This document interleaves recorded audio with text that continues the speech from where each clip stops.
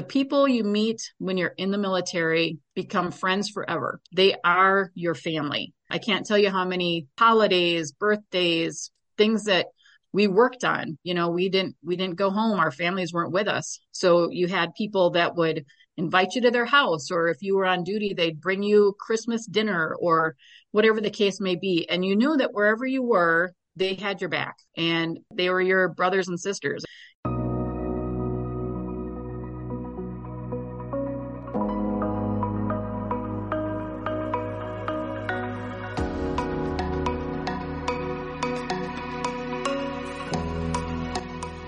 Welcome to the Stigma-Free Vet Zone podcast.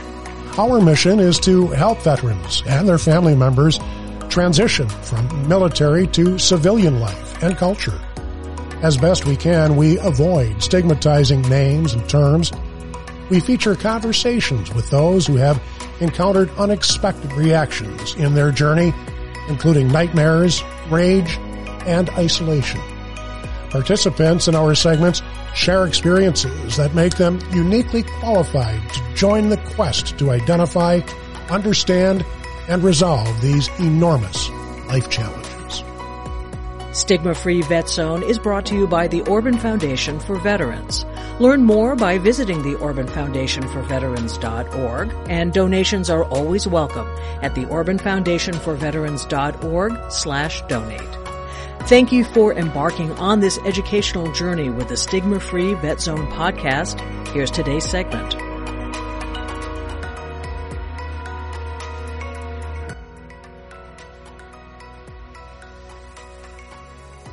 I'm Scott Schultz, and we're back in Osseo, Wisconsin, visiting with another veteran from West Central Wisconsin, Pam Graham.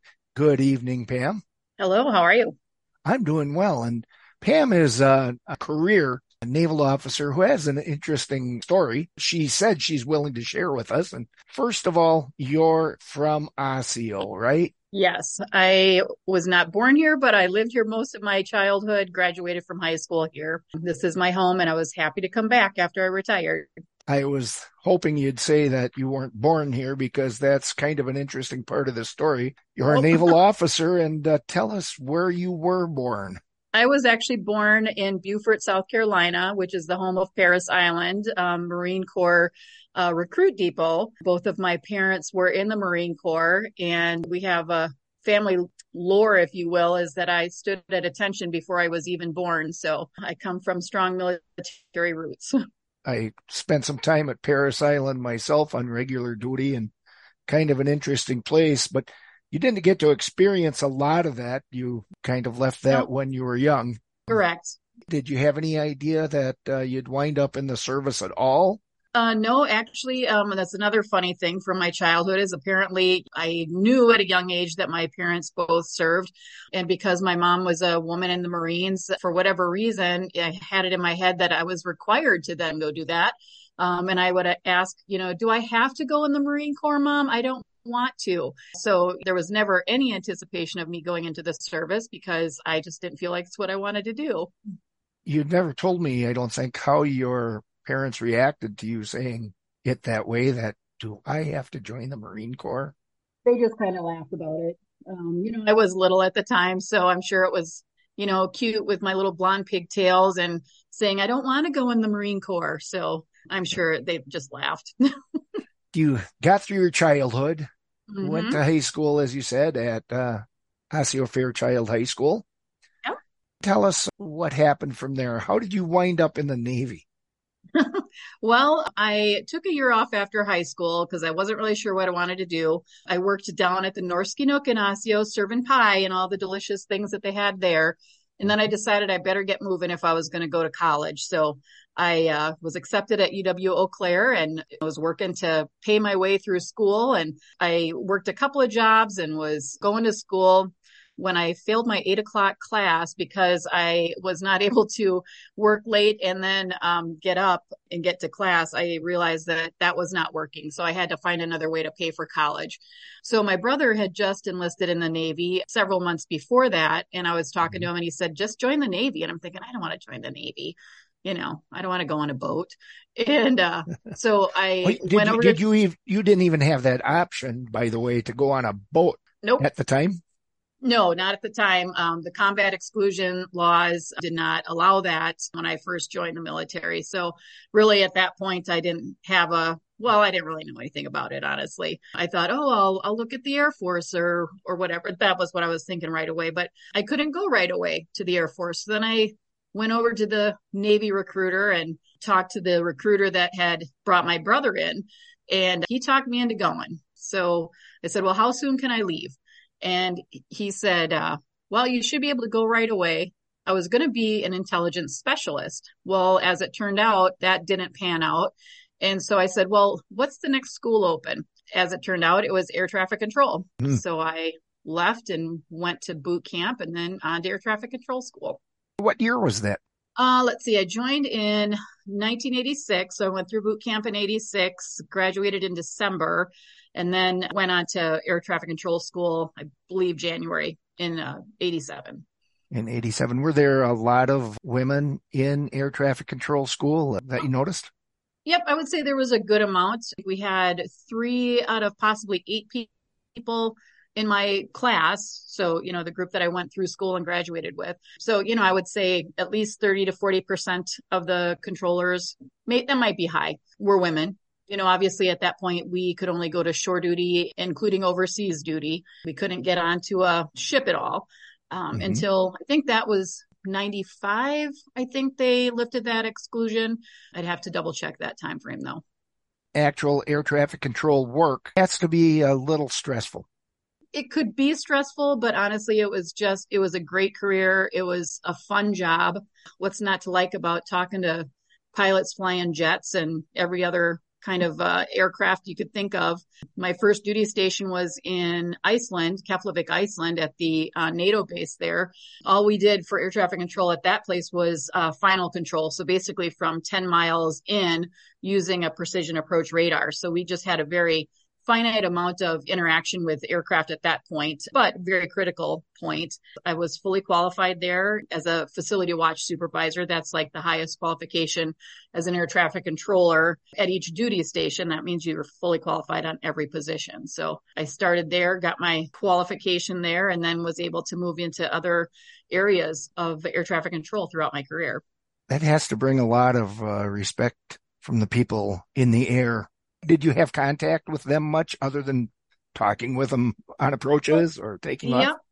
Oh yeah. We worked in the flight planning office. So we were there helping out with, making sure that they had all the information they needed to establish their flight route. And we liaised with the weather folks so that we could make sure that they had the information to, have a safe flight. Later in my career, when I was an air traffic control officer, then, you interacted with pilots on a different level, strategic planning, different things of that nature. So it was different contact throughout my time as I continued to grow in the field. Now, I saw a picture of you earlier with Naval Lieutenant bars on your collar. Yep. Mm-hmm. Can you let us know a little bit how you manage that? Well, I started out enlisted. I went in as an E2 because I had a year of college. So 20 credits of college would get you bumped up from an E1 to an E2 to start out with. So that was kind of nice. And then I made it up through E7.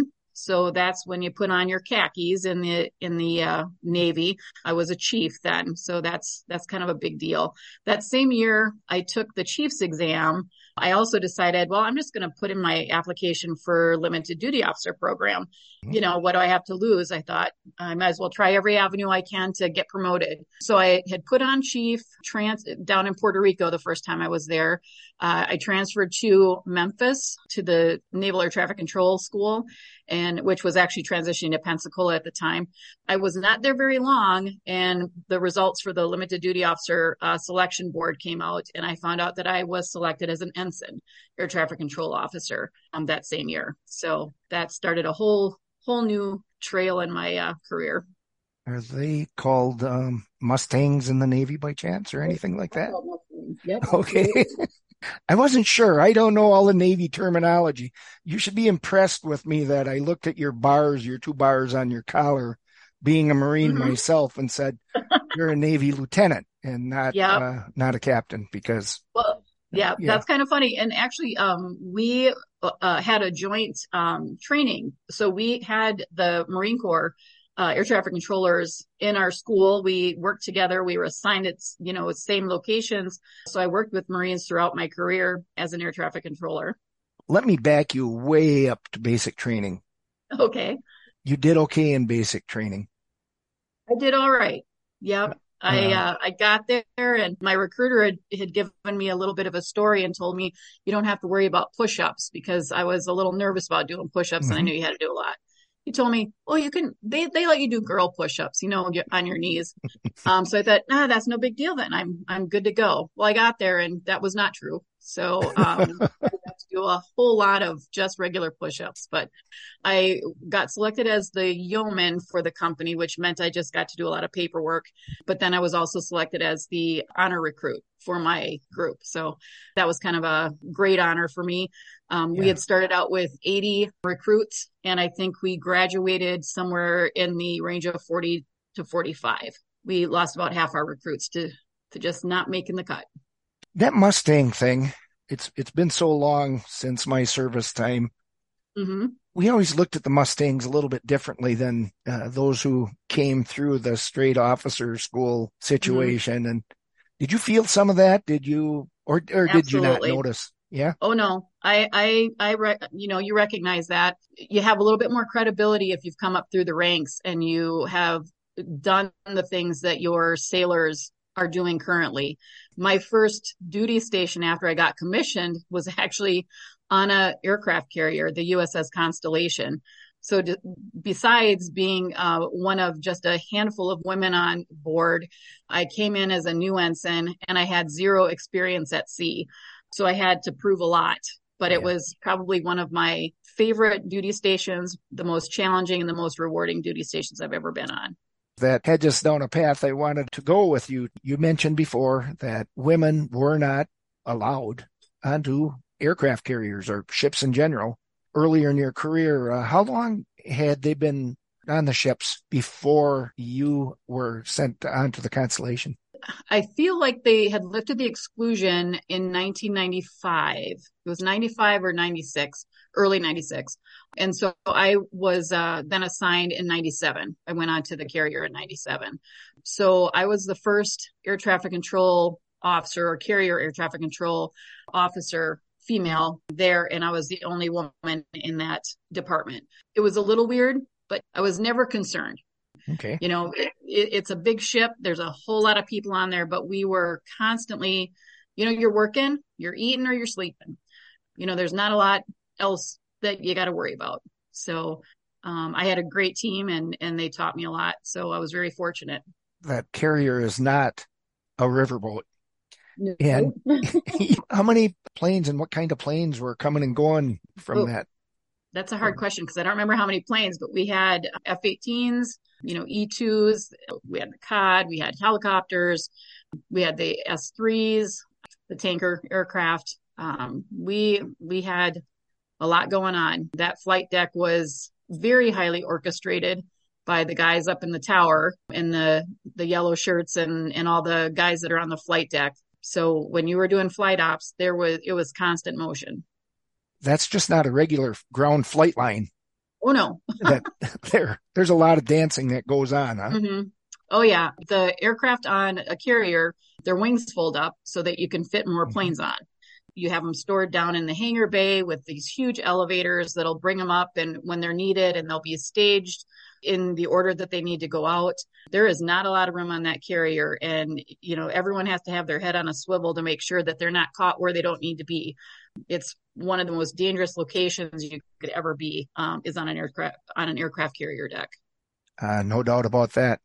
It's Mm-hmm. always just kind of amazed me, number one, that you can actually land an aircraft on a deck Mm-hmm. that's moving. How much up and down is going on that deck from Well, through the there's a good water? amount. When they're coming in, they have a ball. We called it the meatball. So it was a light that went in. It was stationary, but depending on where they were on their altitude and glide path, it would depend on where it landed in that window. And so when they had it centered where they needed to be on glide path, they'd call the ball is what they do. So then you knew that they were good to go and they should catch the 3-wire. That was kind of cool when we were, and again, just like I did in Keflavik, we in the radar room, which is where we brought him in on approach and got him into final. And then we would bring him in on the final approach. It was kind of amazing. Contrary to popular belief, the air traffic controllers are not in the tower on a carrier. Those are pilots up there that are during visual flight rules. They'll bring them in. We on the carrier are strictly the radar from approach in. All these people that I've talked with, and you included right now, you all in the end say, well, yeah, it's what we do. It's cool. And there has to be some level of stomach churning going on in and out, isn't there? There is, but I think when you're in the throes of, bringing in a group of aircraft, you don't have time to be nervous or worried about it. Afterwards, sometimes, especially on hairy days where the weather was just horrible, or like on the carrier, if fuel was running low and you were having to get fuel out to the airborne aircraft, it got a little tense, but everyone is highly trained to make sure that you can do what is needed despite whatever conditions come up. So you might think about it at the beginning, but you would have briefings before you went into a scenario, especially for the night ops and things like that. And just to make sure everyone was on the same page, they had all the information about weather and, conditions and things like that. And then you just sat down, you got to work, and it may get hairy and it may get a little bit scary, if you will, but you did what you had to do. And then when it was all said and done, you had a huge sigh of relief, and it's just like, okay, we got it done. On the cruise I did over to the Persian Gulf in '99, we had 10,000 carrier landings, which was a record at that time. Wow. And we did not lose anybody. So that was pretty amazing. Again, highly trained people. They always say, train like you fight and fight like you train. Despite what you may encounter, you're always ready. How long were you at sea at a time? Well, our cruises usually lasted, 6 to 7 months or so. We would have, I'm trying to think probably a month or so was the longest we may have been at sea without a port call. It just depended on, what we had going on. When we weren't on station, if you will, we would make some port calls. We were a conventional aircraft carrier, so we had to refuel. We weren't a nuke, so we had to refuel and take on stores and things of that nature. So we would have the occasional port call, got to see a lot of amazing places I never would have seen without that opportunity to be stationed on the Constellation. Things were different for you in the military service than they were for your mom, I'm thinking. Absolutely. Yep. She was in during the Vietnam era, she was stationed at Parris Island. So, she didn't see combat or anything like that, but she was in at a time where it wasn't necessarily accepted or appreciated to have a female in the military. She had to get tough, if you will. And she didn't take much grief. She still doesn't, actually. We kind of laugh a little bit. She's a tough lady. But she always told me, though, don't join the Marine Corps, though. They don't know how to treat their ladies. And I'm thinking, well, Mom, I think 20 years later, at least I'm sure that they do. And I had a lot of friends that were female Marines, and, things were different at that point. So I was glad for that. I met your mom, and she's seems like she's always in charge. She is. Yep. You don't dispute when Mom is in charge. But she, she taught us all a lot of respect. She and my dad, our family is very military driven. I like to tell her, she always says, well, I was only in for 2 years. I said, yeah, but Mom, you've then brought on 2+ generations of people that are also called to serve. She, my brother and I were both in the Navy. I have her grandkids. Her grandson was a Marine. 2 granddaughters were in the Navy, and 1 granddaughter was in the Army. Who knows what the next generation will bring? But I said, you're part of that. You made that happen. So she had a lot of contribution. Your transition out of the service was pretty smooth. Your service hasn't stopped. You're pretty busy at the Legion and VFW in Osseo. Yep. Why? Well, there's a couple reasons. I wanted to always stay connected to veterans. When I first came out, I don't know what I was thinking. I retired and thought I was going to be a stay-at-home mom. which was probably the hardest job I've ever tried, but I needed to be engaged as well. So, as well as raising my kids, it has been an awesome experience. Obviously, I needed something else as well. So I joined the VFW hoping that I'd be able to, go with my dad to meetings and things like that. He passed away before I was able to have too much interaction with him at the VFW meetings, but I've met such an amazing group of people there that they absolutely care for each other. It's like still being in and having your shipmates have your back. You always know that those people are going to be there for you. And this, likewise, I would be there for any of them. And the same in the Legion. My mom started getting active in the Legion after my dad passed away. It's like, all right, I'll start coming to the meetings. It's something that we can do together. We're both very active in it. But over the years that I've been in, Buzz Thompson, who you're, I'm sure, very familiar with, has asked me to, take on a couple of things. One is the Osseo Veterans Memorial Park project that we have here going on in Osseo, and also the Wreaths Across America program that we have started, a few years ago. Those are just really important things that can allow me to kind of give back and remember veterans, past and present. So it's been very rewarding and it keeps me busy and out of trouble. So I guess that's a good thing. I've been at several Wreaths Across America and done some speaking a couple of times. Mm-hmm. Things like that go beyond, to me, a feel good. This is not necessarily just a feel good thing for the people who are organizing it. Yeah. There are a lot of processes for families and veterans themselves. There's some powerful things. Does that get involved in why you're active in those kinds of things? Yes. To me, it is imperative that we remember our veterans. The thing I really like about the Wreaths Across America program is that when we place a wreath on a gravestone, we say that military member's name out loud. There's a saying that you die twice. Yep. Once when you leave this earth, and the second time, the last time your name is said.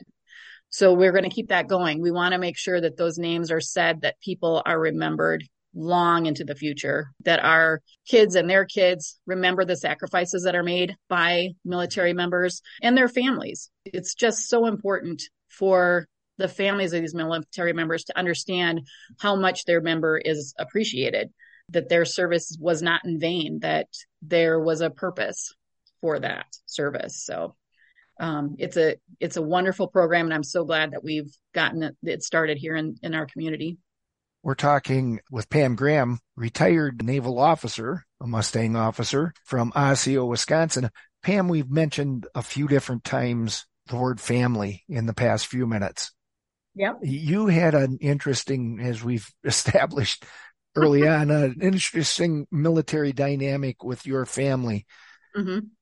Do you see an advantage in handling what you experienced in the military and the transition out of the military compared with someone whose family hasn't necessarily been involved in the military? I'm thinking, I guess, about first-generation college students. Some first-generation college students struggle because they don't know the ropes of filling out a FAFSA or what right. have you. Some of the simple things.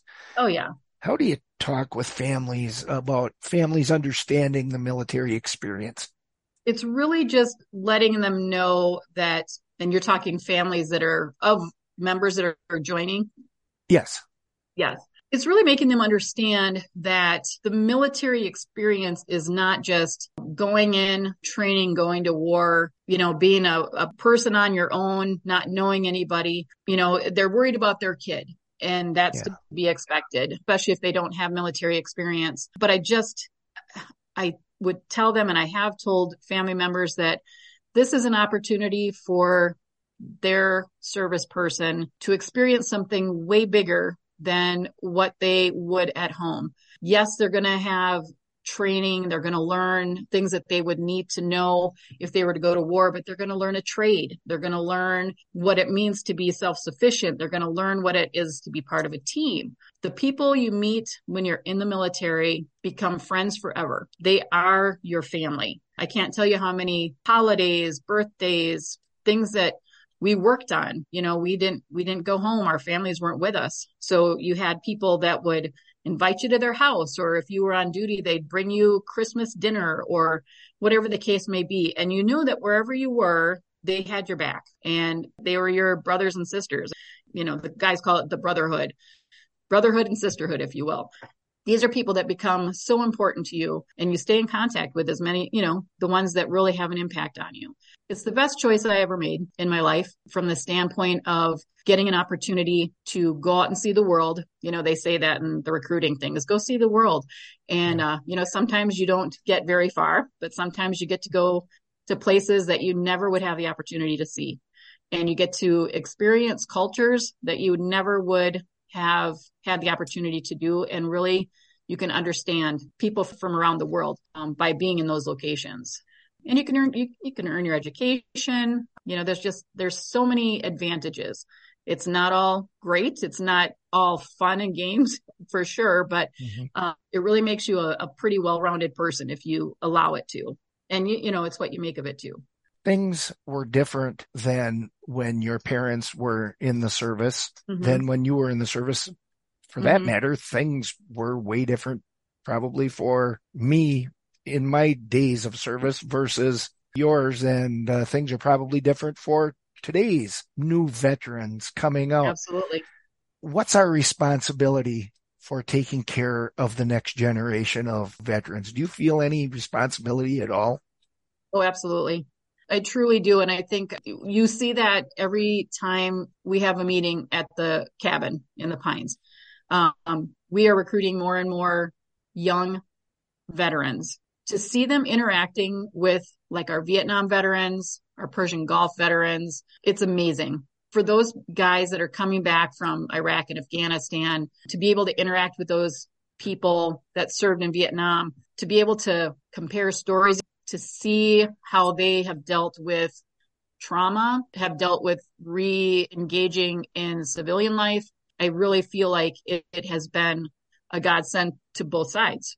Our Vietnam veterans still suffer from PTSD effects, by virtue of many circumstances coming back from that war, being involved in that. You see the benefits of them talking and interacting with these younger veterans as well. It's such an amazing thing. And we are so blessed to be able to have those exchanges, in that just little informal, it's nothing, it's just talking, after a meeting or whatever the case may be, but to tell the stories and to laugh, which is amazing to me that some of the things that these guys have been through, that they can tell the stories and laugh about it, but really being able to understand the significance and the huge impact that those circumstances had on those people, that they can still have that levity about some of the circumstances is amazing.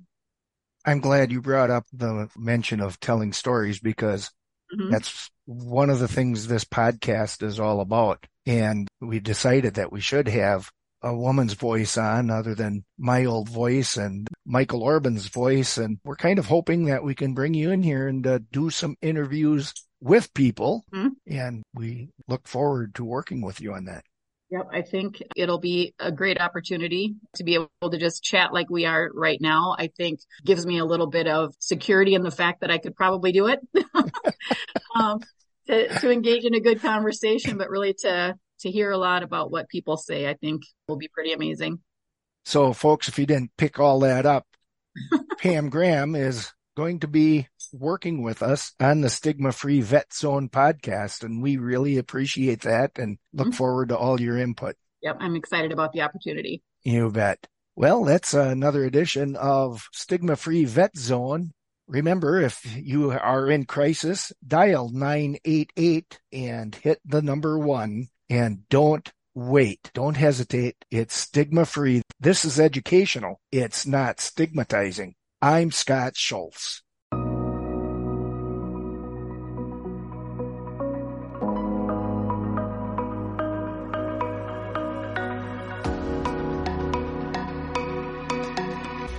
Thank you for listening to the Stigma Free Vet Zone podcast. Your feedback is welcomed and encouraged. You'll find contact information on our webpage, OrbanFoundationForVeterans.org. While you're there, please consider making a contribution. Donations help us continue to bring greater hope, Understanding and Resolution on Issues of Civilian Readjustment for All Military Veterans and Families. Anyone who donates to the podcast will receive a free copy of the book, Sold Out: Conquering the Experiences of War by Michael Orban. Thanks for joining us, and please tune in again.